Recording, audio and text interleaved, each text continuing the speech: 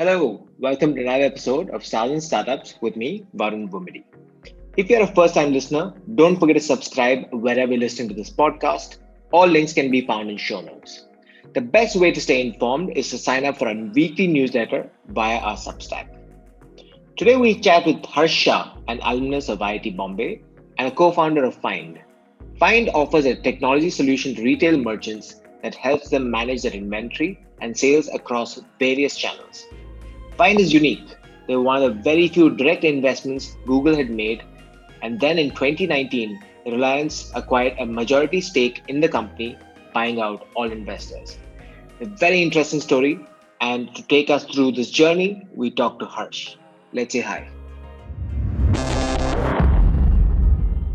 Find, if you guys have been tracking startup news, was recently acquired by Reliance as part of their group of portfolio companies that are doing some amazing things in the Indian startup ecosystem. I've actually met Harsh way back in the day when Find was called ShopSense. ShopSense That's right. did a lot of different things, and they've also pivoted along the way, rode the wave of e-commerce. I'm going to get into a lot of those things with Harsh. But Harsh, welcome to the show. Thank you so much, Varun. Always a pleasure. It's always been great meeting you, running into you. And when I saw your email yesterday, I was like, hell yeah. Awesome. No, this is going to be fun because I have a soft spot for e-commerce, having spent enough time in it, and having seen the early days of e-commerce, right? And Right. and that's I think that's when one of your investors had asked me to kind of talk to you guys because of my experience with Jabong. So That's right. that was our first interaction, and it seems like eons ago because like I think we were all children at that time, just trying to learn. Absolutely. I think we still are. I think it's great to be a child. Yeah, well, that's the attitude you need to have. Always be curious, a child, right? um, Absolutely. Harsh, so there's so much to talk about on what's happening in e-commerce today, and a market that was so crowded in 2012, 2013, where every Yep. second startup was an e-commerce company because that was low hanging fruit, right? In the sense, the first thing in anywhere in the world is selling products and creating commerce online, and something that's physical, tangible, was kind of the way that an audience gets used to the internet, and that's really what we saw in that phase of 2011, 12, 13. A lot of companies kind of fizzled out, did well. ShopSense was one of those, starting out. You wanted to create an e-commerce platform, but you had a different take on it, right?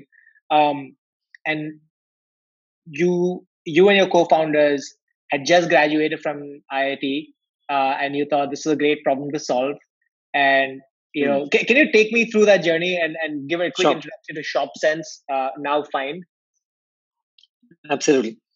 So, we spent a few years out of IIT actually, working in consulting. I think Farooq and I both spent predominantly the large part of the year in the US, consulting for companies in multiple sort of sectors, e-commerce, not actually e-commerce, retail being one of them. And I think a large part of our work was to use data to figure out how to make companies better, right? And this is 2010, 2011, 2012. Um, and we see this sort of e-commerce boom happening in India, and the boom is on the back of course, great penetration of the internet, and people buying online, and of course COD, being the sort of innovative kid on the block. And we saw how e-commerce was able to actually serve consumers much better, purely because of the fact that they knew consumers better, right? Whether it was what you bought, but also what were you considering to buy, which led to what you ended up buying. And we saw this to be like a great sort of white space in the physical retail environment. And we said that why isn't something like this possible offline. And our focus was at that time, still today, a large part of shopping happens offline. But they don't have the sort of tools and sort of the capability to do what e-commerce. And of course, e-commerce started off with being more sort of catalog shopping rather than actually experiential shopping, and it still is to a large extent today. And we said, is there a way for us to sort of merge the best of both worlds? So our take back then was, can we use digital shopping tools in the physical retail environment to try and create a sort of merging of the best of both worlds in the store? So ShopSense back then was taking technology to the physical retail store, and bringing in the sort of advantages of catalog shopping, infinite scroll, filtering, sharing with friends, and all of those things in the physical store. So that was your first pitch to investors, saying That's right. This is what we're doing, and we're saying that in a physical store, can I give additional tools that will connect the what was the pitch? Because I think it's like, because it's kind of odd to then go into a store and then have to do an online purchase, right? If I'm hearing you correctly. Right. I mean, so the idea is that you're not doing a online purchase in the store, but you're essentially using abilities like sorting, filter, search, sharing in the store. And so when you walk into a store, you've got so much of the merchandise all around you, and you're probably interacting with 20% of the merchandise only, right? And a lot of times you're probably getting help from the store associate, who's maybe incentivized to sell you something because that's higher margin for the brand, and so on and so forth. But you tend to get lost within that store. I mean, if you walk into a Shopper Stop, you've got like 4 stories, 5 stories of products, and you're like, I know where to begin, and I'm just going to go to the first track in front of me. But if you were able to sort of do the whole sorting, filtering, sharing, recommending thing inside that store, how would that change your shopping behavior, right? As a customer. So the idea was actually to do that and to actually create like a consumer engagement solution within the store, which would lead to shopping, right? Whether you purchase it in the store or whether you sort of take it online and say, what, okay, I probably don't find something out here, but let me just come back later. So the idea was to actually help the consumer and the store associate in the store to arrive at a shopping decision through the consideration journey as well. Okay. That was the pitch to sort of investors and even retailers per se. Yeah, so that was my question actually. So to the retailers who wanted to have this setup, could you explain a little bit about the setup and what did they get, and what did they buy into? So the setup was very simple. We told the investors, the retailers, that today you are essentially engaging with your customer only at the point of sale, which is at the end of the shopping journey, right? I mean, yes, you do have store associates who are sort of talking to the consumers, but in most stores, I think the customer walking in is at least 2 or 3 levels higher than the store associate, right? In terms of the products you use, income level, economic background, and so on and so forth. And it's usually you asking the store associate for certain clarifications on the product, right? I think apart from electronics, in any other category you walk into, you're probably more knowledgeable than the store associate who's serving you in the store, right? And we went to the retailers and said that, hey, how can you expose a larger sort of merchandise to the customer? How can your store associates actually get trained to better serve these consumers, right? Whether it's simple product information, whether it's simply knowing what's actually present in the store today. Can this sort of setup help you with that, right? So we said, take a large 32-inch touchscreen, 40-inch touchscreen, or an iPad, and use that as a way to engage with the consumer. I'm not saying that you get the consumer directly on these touchscreens in the store, but during this consumer's shopping journey, can you introduce this sort of tablet or large touchscreen to the consumer to help them better narrow down their selection?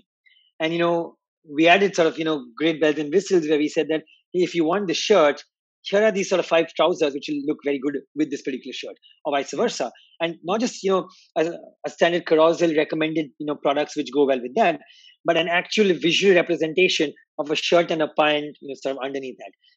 I mean, in a Being Human store, this visual representation was actually on Salman Khan. So you could change Salman's shirts and pants and see, what sort of look looks good. So it's a mix of sort of consumer engagement, a wow factor, along with commodity toolkits of search, recommendation engines, filtering, sorting, sharing with your friends, looking at sort of inventory availability, and so on and so forth. So there's a little bit of interactivity as well in that. Absolutely. So we said there are two aspects out of it out here. Right? There's one aspect which says that, hey, I want to engage with the product on a deeper level. And the second is, even if the product's not there, I still want to know that the product's there in some other store of yours so that I can actually get that. From the perspective of e-com, right? I'm guessing you were not categorizing yourself as e-commerce at that point. No, right? Because the sale itself is not happening on Shop Sense. Right. You're adding a layer of analytics and data, and offering a service that would enable the user to make a better purchase decision. And and so as a retailer, the value that I would get is hopefully either selling more products to this individual. That's right. Or ensuring that a product sale happens because he's able to identify the product that he's looking for.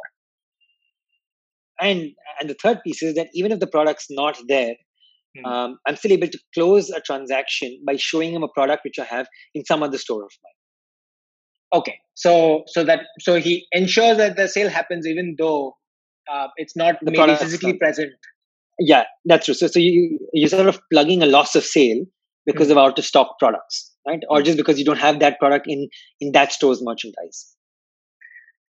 And in this phase, I remember in the 2012, 2013 time frame, a lot of retailers were not embracing e-commerce as such, right? While in when at Jabong, we had a hard time convincing brands to come online to begin with, because they didn't have an online strategy, even to work with an aggregator or a marketplace, right? They were not keen to put their stock online because they felt it would cannibalize their store sales, which was even more mind-blowing. It's like, hey, this is incremental business that you wouldn't otherwise get somebody to walk into your store, right? Because this was clear for non-metros, etc., where people were buying, actually taking out their debit cards or doing cash on delivery, like you said, and making those purchases.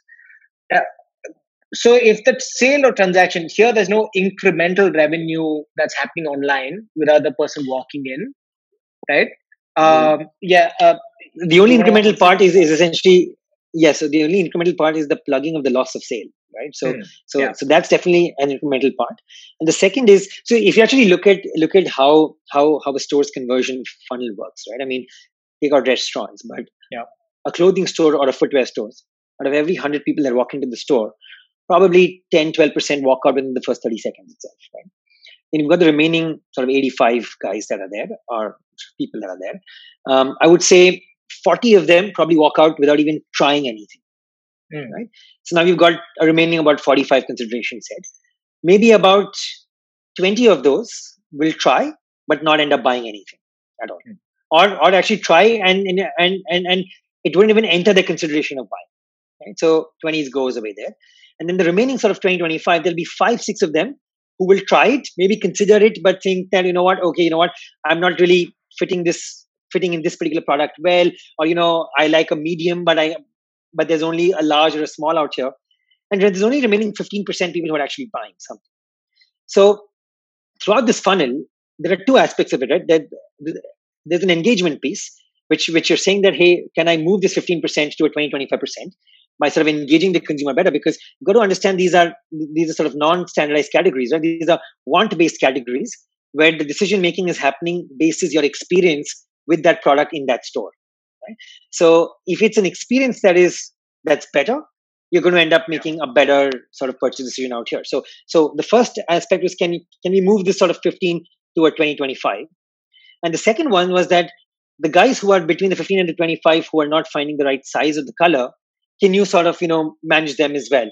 So the idea was that this is incremental sales in the fact that I'm helping you increase your conversion numbers. And I'm also helping you plug a loss of sale because of the product not being available. I'm guessing this is where the retailer said, you know what, okay, this is something that we're willing to pay for. And what was the business model then? Because it's easy to say I'll take a commission, right? It's easy to say I'll take a commission and then have inventory sale. That's a typical retail transaction, right? Sure. This is completely off. Yeah. So, I mean, there's definitely one of the reasons why we had to pivot away from that model, right? Okay. I mean, at the end of the day, we were not sitting on the transaction, right?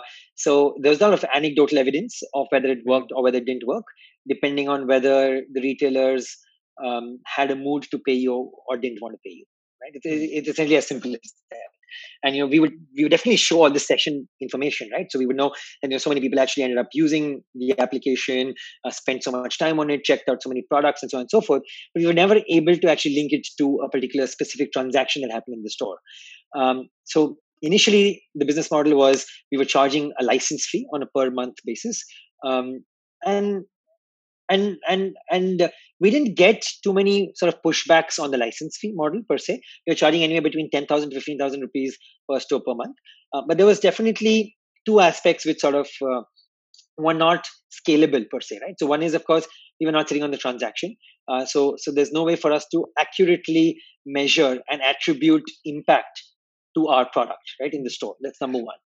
Number two is this whole setup cost anywhere between 30,000 to a lakh rupees, depending on what type of screen you took, what size of screen you took, and that's a capex that the retail has to put in. So if I'm Nike and if I have 400 stores, I need to shell out 4 crores for this capex across all these 400 stores, right?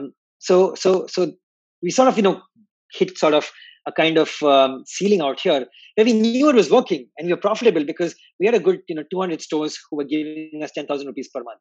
Right? So we had a good 2 crore revenue coming in sort of every month. And expenses were sort of, definitely back in those days, lesser than that. But it was not sort of scaling beyond that. I mean, for example, Nike, we did about 50 stores for the first 2 years. And even though they had about 600 stores. And because they just kept saying that, hey, our capex cycles aren't there yet right now. So we can't really sort of put in there. Or, if we push to increase the 10,000 to 15,000 rupees, they'll say, hey, but what's the attribution like? What's the impact? I called up this store. He said, nahi, theek hai, chala, but nahi chala. So, those sort of issues happen. So we said, this is probably not working the delta as much as we sort of hoped. So the delta for ShopSense itself was not there, right? That means, we were not able to accurately show the delta. I mean, even if it was there, I mean, you couldn't sort of prove it without doubt that yes, it's there. So did you track like store on store sales and was that not attributable to That's right. So even though we could track it, it was not attributable back to us because they'd say, oh, of course, yes, it's sale, but we did this sort of campaign outside in the mall, and that's why it sort of got more people walking in.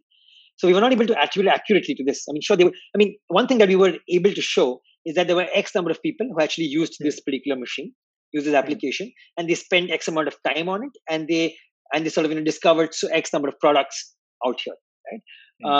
And the more time you spend, it's a proxy for how engaged you sort of kept the consumer there. So we were able to sort of look at that, but whether that actually resulted in a sale, there was no sort of direct correlation that we could actually get out of it. In this time, you kind of pivoted to a kind of a hyper local model, right? That's right. So this is sort of early 2015, right? Yeah. And we said there are these 2 or 3 different constraints to the business. Right? There's one constraint is we're not sitting on the transaction. Second constraint is that there's a large capex involved. The third constraint was that every different retailer has a different application that they want to be developed because it has to match the look and feel of that brand's communication and the store decor and so on and so forth, right? And the fourth was the fact that these license models doesn't really work well in India when you've got collection cycles that you've got to run with the retailers at the end of every month, every quarter, and the flow of sort of money of the flow of revenues not really in line with what the invoicing of revenue is. So how did you So these are sort of the transition? 4-5 things which is sort of. Yeah, how did you transition? Right? Yeah, Like so now you I have those think inventory. You have a lot of this inventory right, that's there in your system, which is coming from your existing right, setup that's already there. Um, absolutely. so did that enable you to say, you know what, let's just show this to people and see if we're able to bring in additional transactions? Absolutely. So the way it worked is that I think one of the core things that we institutionalized right from day one is that we are going to get uh, inventory information from these stores in an automated way. And so we're not going to get someone who will manually control the stock depth in a particular store of a particular product. Right? We're always going to have APIs that we will integrate into the existing retail systems. And I think that was the key bedrock on which sort of even today we're built on. So he said we have this inventory information, which is accurate understanding of what is present in the store.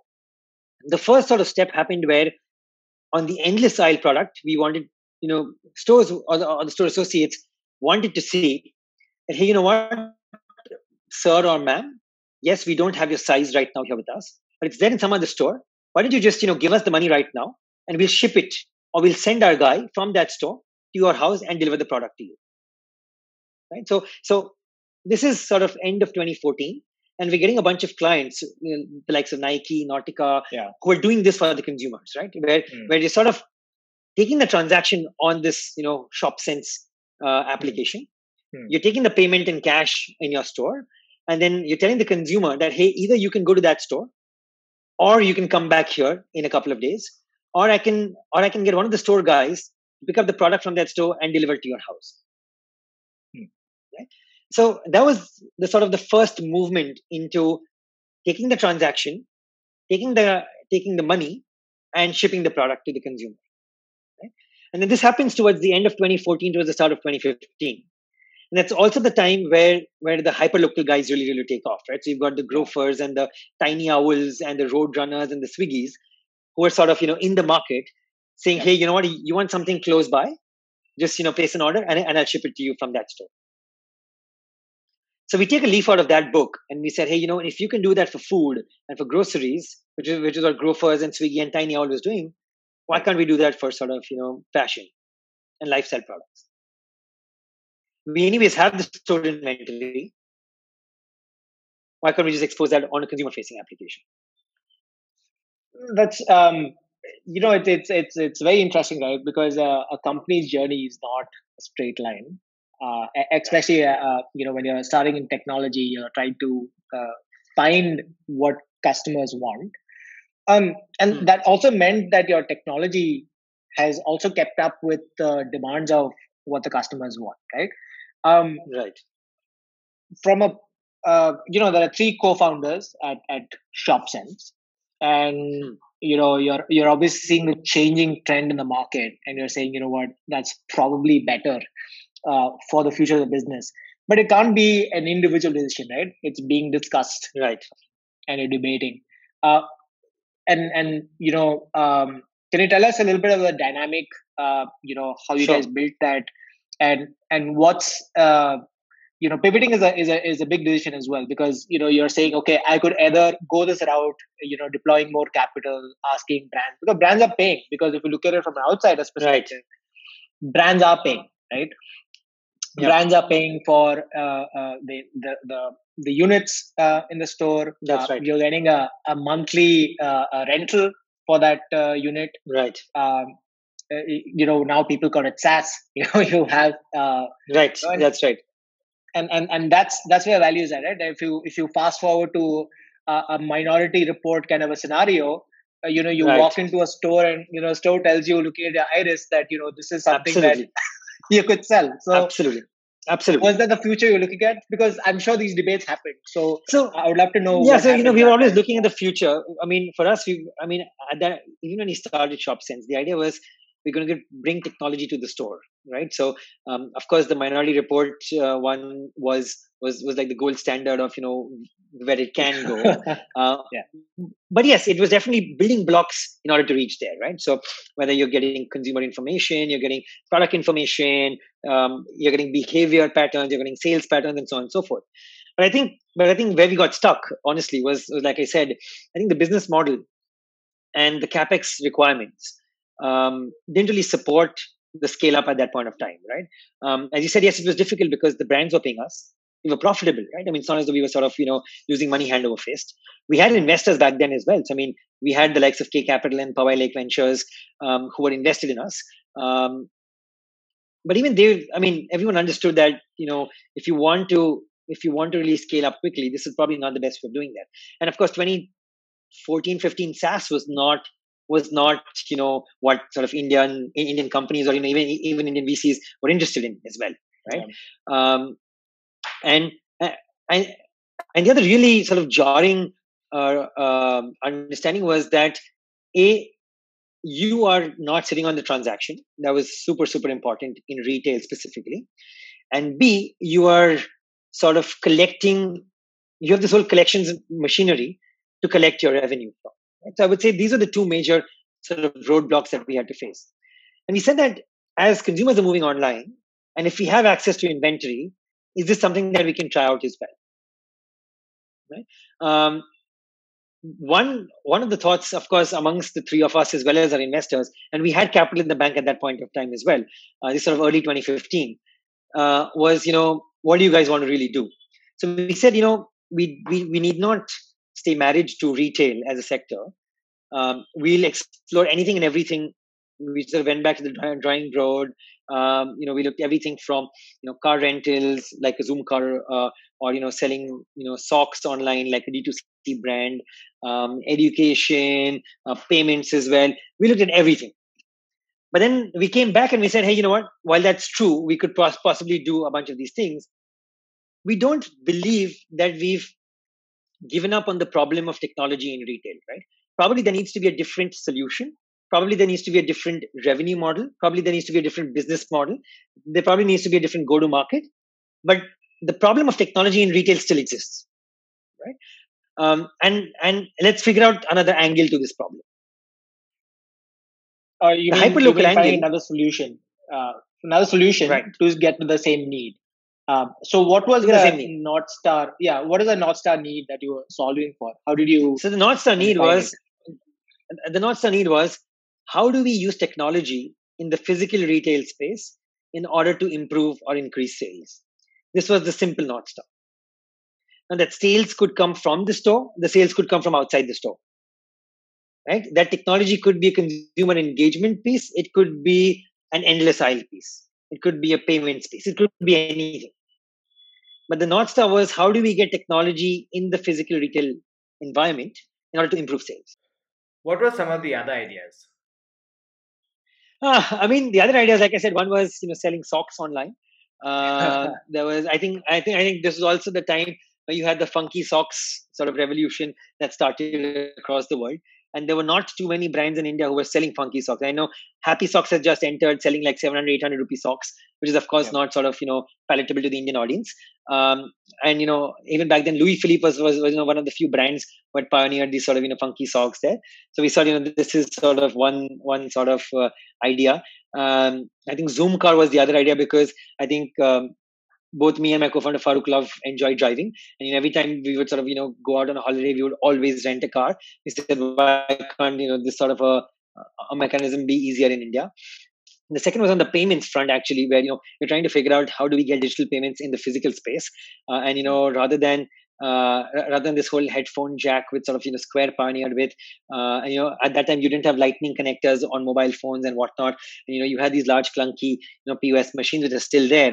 We said, can the phone be? I mean, so we actually even bought a domain name called Whistle Pay because we said that every phone has a microphone as well as a speaker, and can we use simple sound waves, with different frequencies, different sort of waveforms in order to sort of transfer payments there.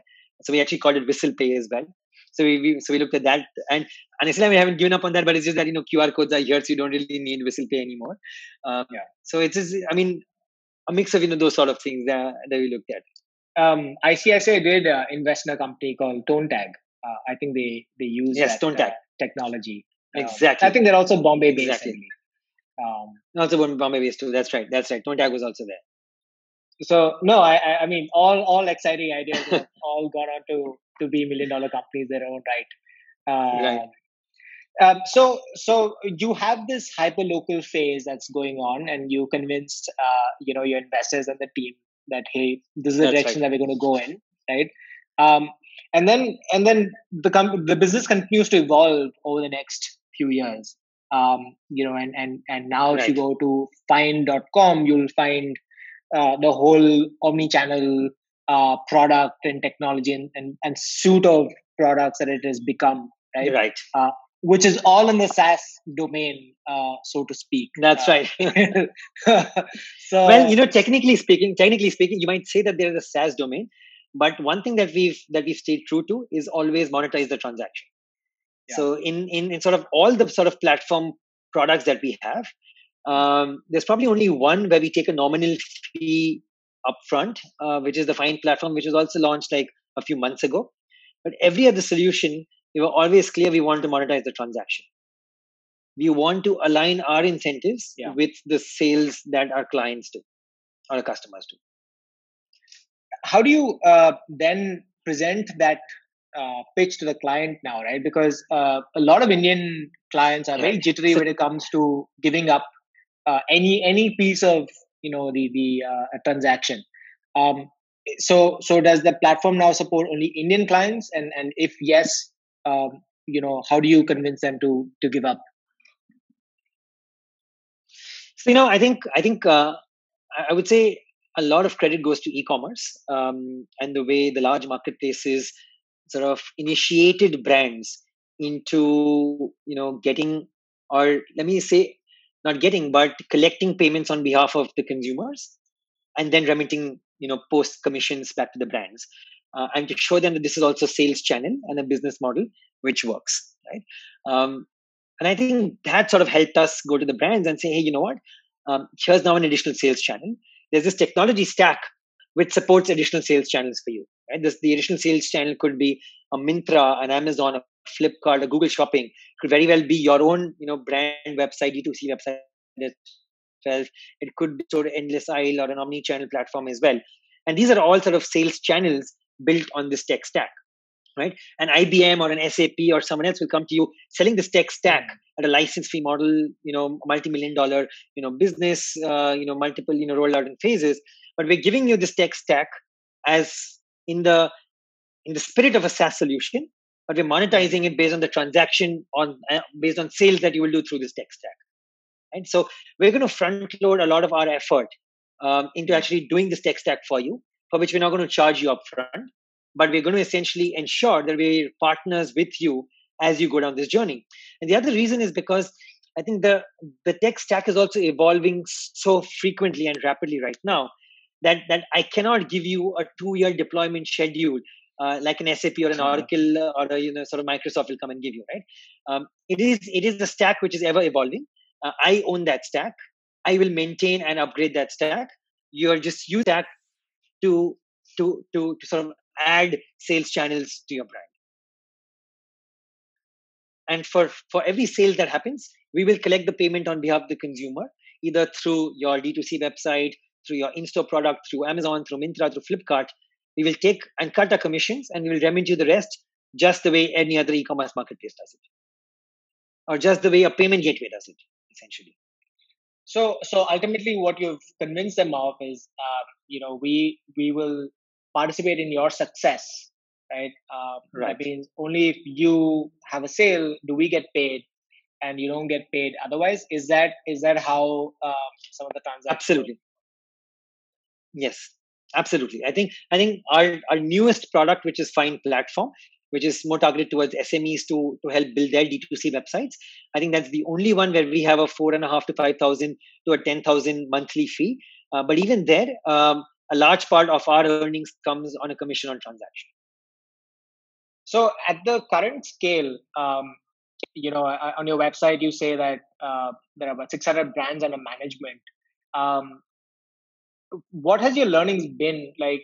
Is there a certain threshold of a brand you need to qualify for the Find solution?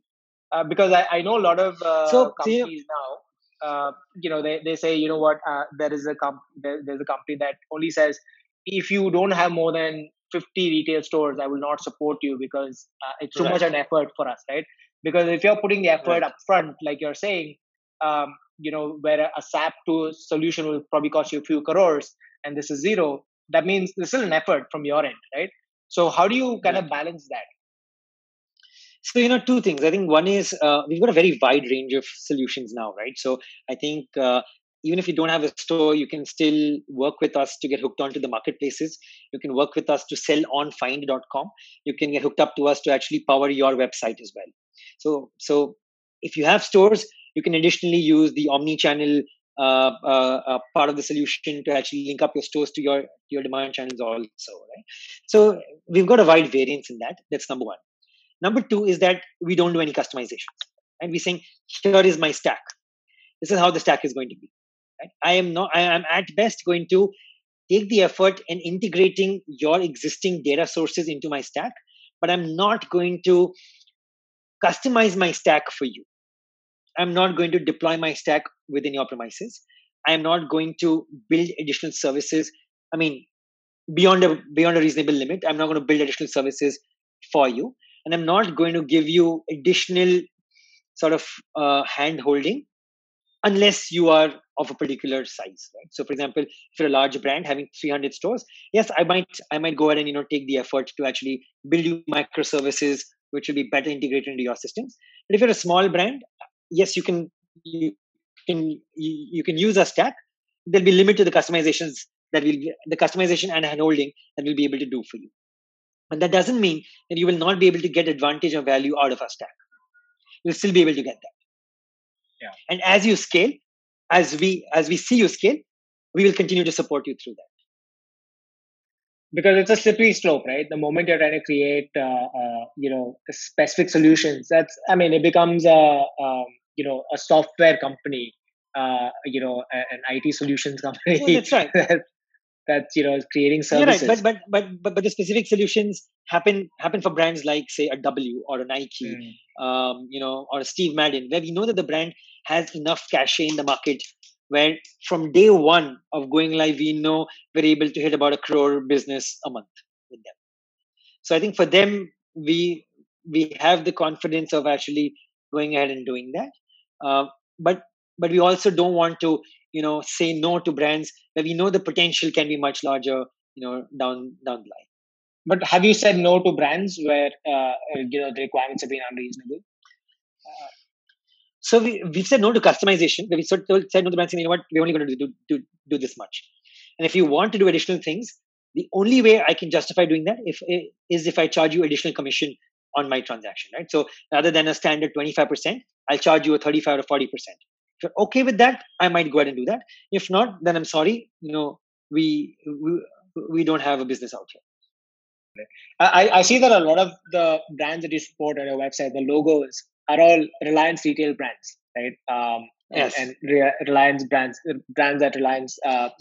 Funny enough, all of those brands were actually onboarded with us in 2013. Okay, they were one of the first sales. So all of those brands independently were absolutely. In fact, the Diesel store in Palladium, which is a Reliance brand store, was the very first ShopSense deployment back in 2012. And there was independent of anything that could happen in the future between Fynd and Reliance. That's crazy. So I think my question was like, now that you had worked with the Reliance brands, did that actually help, or did that? Oh, without a doubt, it did. Enable the sales? No, absolutely, yes. I mean, how did that culminate? I'm sure that the guys. No, so I would say, I think the Reliance team independently reached out to us for this, to actually figure out a way to work together. But the fact that they knew that we were working with Reliance brands enabled them to pick up the phone and call their colleagues in Reliance brands to ask about us and, to sort of, get a good reference check on us. And, the fact that Reliance brands said, yes, we've been working with this team for a long time and we like this team, definitely helped in, smoothing the transaction per se. Without a doubt, I would say. I mean, for sure. The validation is more authentic, right? Because they know that they're getting the right feedback. So in this journey, and you're still on the journey of making Find a larger kind of business. Um, can you help us understand what resulted in the exit, somewhat, to Sure. Reliance as an investor plus partner, and what is the future now with Reliance? Where do you Sure. guys go from here? Right. So I think this is maybe about 2016, 2017, where I think we were doing, there was Find.com, which is the e-commerce marketplace. Of course, significant competition in the market at that time, with Jabong as well, Myntra, Amazon, Flipkart, the likes of Vunic, Craftsvilla, and, Shein, Club Factory, everyone probably spending $1 million a month at a bare minimum to try and acquire consumers, right? And then we also had these suite of products which are slightly more SaaSy per se, but highly profitable businesses there. I think it was 2016, 2017 when we realized that if we have to build this company large, I don't think there's independent venture capital available in that sort of droves to help us build this large company in today's day and age. I mean, you had the likes of almost all VC investors who had either invested or burnt their hands with e-commerce, right? I mean, whether it was Boone, Craftsvilla, you had Sequoia who put in, I don't know how much ever, millions of dollars in both of these companies. Then you had the other guys who were somewhat in other e-commerce marketplaces, like the likes of Fashion in You, LimeRoad, whatnot. And I mean, there was just a whole plethora of them, right? The graveyard, we realized, the graveyard of right? e-commerce in India is massive. Absolutely, right? absolutely, and actually, everyone was decently well funded by VCs, by like top tier VCs, right? So we knew early on that while we were surviving, we needed a large partner who would be more strategic in nature to actually help us with the next phase of the company. And actually, the answer to that for us was Google, right? So in about 2016, 2017, we got Google on board as an investor. And this was not Google Ventures, this was not Google Capital, this was Google out of its own balance sheet. And this is Google Inc., right? And it was their global shopping team which actually sort of did the investment in us. So we were actually like very, very happy with saying that yes, now we've got a partner who is a strategic partner, a global partner, who believes in the vision of the omni-channel in sort of retail panning out, not just in India but sort of across the world, right? So you were very happy with sort of Google coming on board, and we thought this was going in the right direction. A year within, actually not a year, probably technically 8 months within Google coming on board, we had Reliance also reach out to us and said, hey, you know what, we also want to do this thing with you. And with Google was a minority investor in the company. And we would have loved to have Google on board for a longer period of time as well. And I think Google Shopping's priorities were very different back in sort of 2019. And they were still focusing on the US and then maybe France, Germany, Japan, and whatnot. But I think India was there yet, but not sort of a large focus area. Google Pay had a large focus area of India, but not really Google Shopping per se. And then Reliance came knocking and said, hey, you know what, we want to do this association with you guys, but we won't be any other investor on your cap table. We would want to be the only investor on your cap table, right? So we worth talking to you guys, and they said we'll give returns to all your investors, including Google, and we will give you independence of sort of operations, independence of business, independence of your roadmap, your team, culture, everything, as long as you help us with your omni-channel expertise as we embark on our omni-channel business as well, right? As long as that is working out well, we have no reason to rock your boat. You can continue with your clients, you can continue with your business lines, we can continue with your products. We have no reason to complain. But as long as you give us support and expertise on the way you build your omni-channel, we're more than happy to do that. And we went to them saying that, hey, you know what, we don't want to be acquired, right? Because we believe there's still a lot of juice left out here. So Reliance was happy to not do an acquisition, was happy to acquire all the investors, and come on board with a primary and secondary, and allow us to sort of build our business the way we wanted to build it. So you mentioned in your first line that we got acquired by Reliance, but technically that's not true. Reliance has acquired a majority stake in the company, but the company is still pretty much independent, independently run and independently held as well. Oh, fantastic. I tried to correct my sentence there, but I'm glad you fixed it now. Right. Today, if you look at Facebook, I mean, now we're talking about the biggies here. With Insta shopping and Facebook shopping, there is a real push towards commerce as a category. Because of the tools that they have on these platforms to sell, and the Instagram shopping experience is completely blowing my mind, right? Like just the way in which they have very seamlessly integrated that experience, right? With gestures, with the way you can see pricing, you can discover a new product, and anybody can do it, not just a brand, right?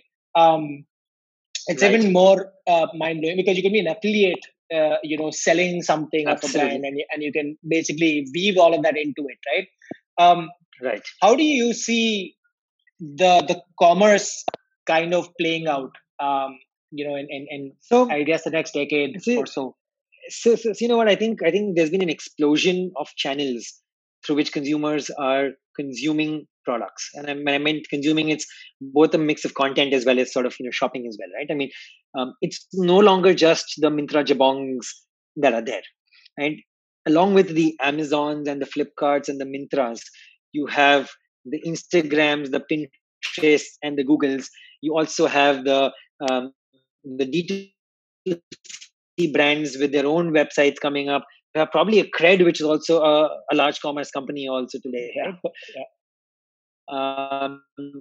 Who knows? Maybe it'll be a very large commerce. So YouTube could be a great commerce sort of funnel as well, right?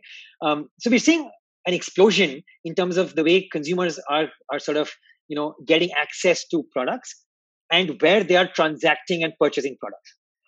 I think if you see all of those things, that will continue to expand. So if I were in the space, I cannot just say, hey, I'm going to be one channel for the consumer, because I'll be losing out on such a large variety of sort of demand there. The call that we as Fynd have taken is that we understand and we accept that the number of these channels is only going to increase. But if we can become the stack which allows brand to seamlessly plug into all of those channels through just one pipe, we want to be that pipe, right? So even the Instagrams of the world and the Google shoppings need access to supply. They need access to inventory availability information to take the order, and they need access to partners who will ship that order as well, right? They're essentially just doing the first sort of consumer engagement piece, but the whole commerce stack and the commerce engine that runs behind that, whether it be content, inventory, pricing, discounting, fulfillment, returns management, all of that still needs to be fit in. So we're saying that we recognize that there are these consumption or discovery channels that are coming in, but there still needs to be a commerce engine that needs to run and support all of these discovery channels, and that's a sort of the Fynd sort of stack comes in there. So what you're saying is that people can do whatever they want at the front end, right? The back end could be fine. The back end will be fine. So now all transactions flow through Fynd, and you're basically the pickaxe and shovels for miners, right? So they have to use absolutely this. So you participate in every single transaction, and you're an e-commerce enabler, right? I mean, I just wouldn't say e-commerce enabler. I would say commerce enabler, because there are a bunch of things that we're doing on the offline stores as well. So there is, I mean, there also we also anticipate that the store formats are going to be ever changing. Right? There's not always going to be a big box retailer. There's not always going to be a departmental store. There's not always going to be a single brand, exclusive brand outlet. You're going to have these, express stores. You're going to have these stations. But even there, you need access to inventory. You need access to payments. You need access to discounting. You need access to customer information. So we're saying across the commerce spectrum, wherever discovery is happening, whether it's online or offline, we want to be the commerce engine that's sort of supporting all of it. Fantastic. which I'm sure you'll take Fynd to greater heights with the backing of a powerful, partner in Reliance. Um, Harsh, I've been hearing that you've also been investing in startups. Um, with the millions you've made from your Reliance sale. Yes, I have. With the multi-millions you made from your Reliance exit. Millions of rupees for sure. Millions of rupees, I would say. No, I think definitely yes. What's your current interest in startups, and what kind of founders are you backing? So I think the interest is simply backing great teams, right? Backing great teams who have a very large vision and ambition, and who you trust will do the right thing to sort of make that impact there. Of course, a large amount of my investing is at a super early stage, which is usually the first time the company is getting invested in. But that's not to say that I've not participated in later rounds as well. Because like I said, at the end of the day, if a founder is sort of allowing me to partner and to support them, as long as it's a great founder, great product, great business, I don't mind coming in at any point of time, right? I think I've been sector agnostic completely. I think I've done deals in healthcare, education, consumer products, in sort of retail, in fintech, in SaaS, across the board, because it just comes down to good founders attacking a large problem with a large market with the honesty of sort of effort and sort of intellectual honesty, right? So any companies you should be looking out for? Oh, I think all of them, right? Why not? Should be looking out for all of those companies. But I think some of the ones which have sort of broken out so far have been. I think one is Chayos. I think they've got a good gig going in terms of the chai chains across Delhi, Bombay, and now Indore as well. So definitely Chayos is one of the sort of early breakouts there. Then you've got Trell, which is in the short video format space. So they're doing a bunch of content and commerce put together. Then there's a company called Bizongo, which does packaging material for e-commerce. They've done decently well as well. So I mean, many companies in this sort of portfolio right now. There's a company called Pernia's Pop-Up Shop, which is doing well in the sort of designer label sort of e-commerce segment, as well as offline stores too. So I think I'm at 18 or 19 right now in terms of my portfolio. But like I said, all of them have been super early stage, and it's not done. I mean, of course, financial returns are hopefully part and parcel of it, but it's about working with founders and entrepreneurs. I mean, we had a large group of angel investors who supported us, and I just want to sort of be continue to be part of that ecosystem and supporting founders building great companies. No, I mean, I've at least met a few of the startups that you referred to. Fantastic products. I worked a little closely with the Trell team recently. Phenomenal. Yes. Oh, interesting. Right. So if a founder wants to reach out to you, how would they do that, and why should they do it? I think very simply, I think they can reach out to me for any reason, honestly, right?